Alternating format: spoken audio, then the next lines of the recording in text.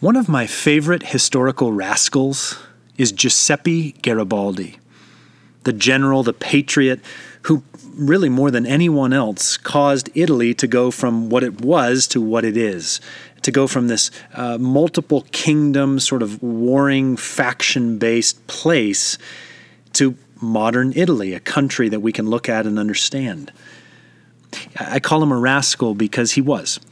His life is just this tremendous, strange, wild adventure of loving and war and amazing speeches and hard-pitched battles.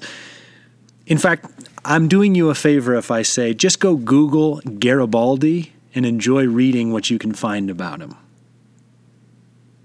But throughout the course of his incredibly colorful life, there are these moments when his speeches, his presence, give such an image of what it is to have a truly conquering general at the lead.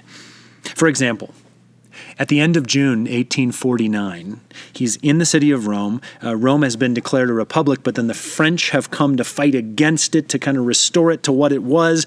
And so as the Romans are about to give in and let the French come in with their siege weapons and take over the city, Garibaldi decides, I'm out of here. I'm going to take those who are still willing to fight. We're going to continue the war outside these walls. And so I want you to hear what he says to the people as he's about to leave Rome. I am going out of Rome. Whoever is willing to follow me will be received among my people. I ask nothing of them but a heart filled with love for our country. They will have no pay, no provisions, and no rest. I offer hunger, cold, forced marches, battles, and death. Whoever is not satisfied with such a life must remain behind. He who has the name of Italy not only on his lips, but in his heart, let him follow me. Strong words. Well, 10 years later, fighting a different battle now against the Austrians, we're in 1859, his spirit has changed not at all.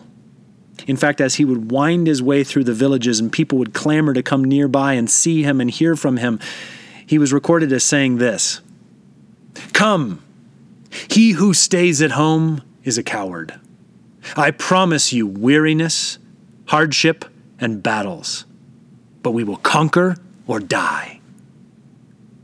Whew, gets your blood up a little bit, doesn't it?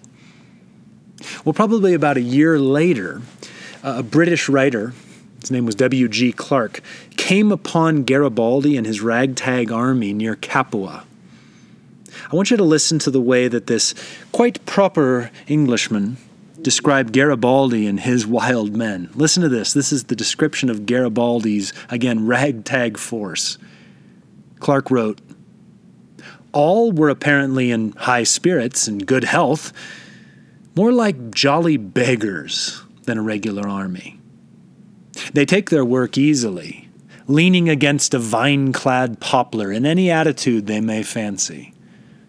Provided they do their work, Garibaldi and his officers do not seem to care how they do it. A martinet would be sorely out of place here. This army contains men of all ranks and of all characters. There are men of high birth and gentle breeding. There are also outcasts and vagabonds. There are generous and chivalrous enthusiasts. There are also charlatans." When I first read Christopher Hibbert's long-form book about Garibaldi, I just kept being so stirred by the ways in which Garibaldi's rascally presence in the life of Italy, in a totally different way, was like the presence of Jesus in our midst, whether you were living the first generation or now in the 21st century. Because Jesus, too, has these eyes that burn. And rather than the red shirt that Garibaldi would wear, Jesus wears the red crimson of his own blood for us. And so, I often say this, you know me, I love to respin these kinds of speeches and words to put us in a mind of what we are doing as we follow Jesus today, whatever day you happen to be listening. So instead of Garibaldi in June 1849, I give you Jesus, whether it was day one or the day you're living today. Here's what he is saying to us as our general. I am seated upon the throne of heaven and in your heart. Whoever is willing to follow me is already one of my people. I ask nothing of them, but a heart filled with my Holy Spirit. They will know no lack. I will provide for them. I will be their rest.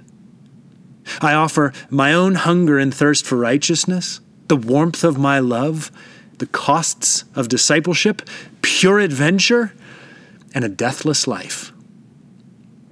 Whoever is not satisfied with finding their life in me has already missed life. But he who has my name not only on his lips, but in his heart, is already treading the path of my way. Come, he who walks with me is forever home. I promise you joy, life to the full, and purpose. I have already died to conquer.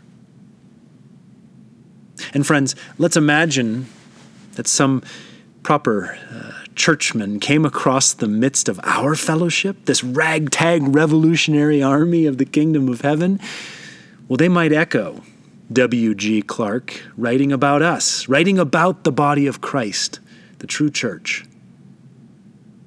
All his men and women were provisioned with high spirits and new life, more like jolly beggars than a regular religious entourage.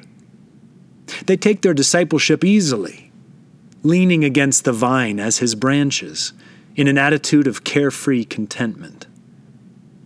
Provided they listen to his Spirit, Jesus seems perfectly free with how they live, work, and minister. A stuffy spirit would be sorely out of place here.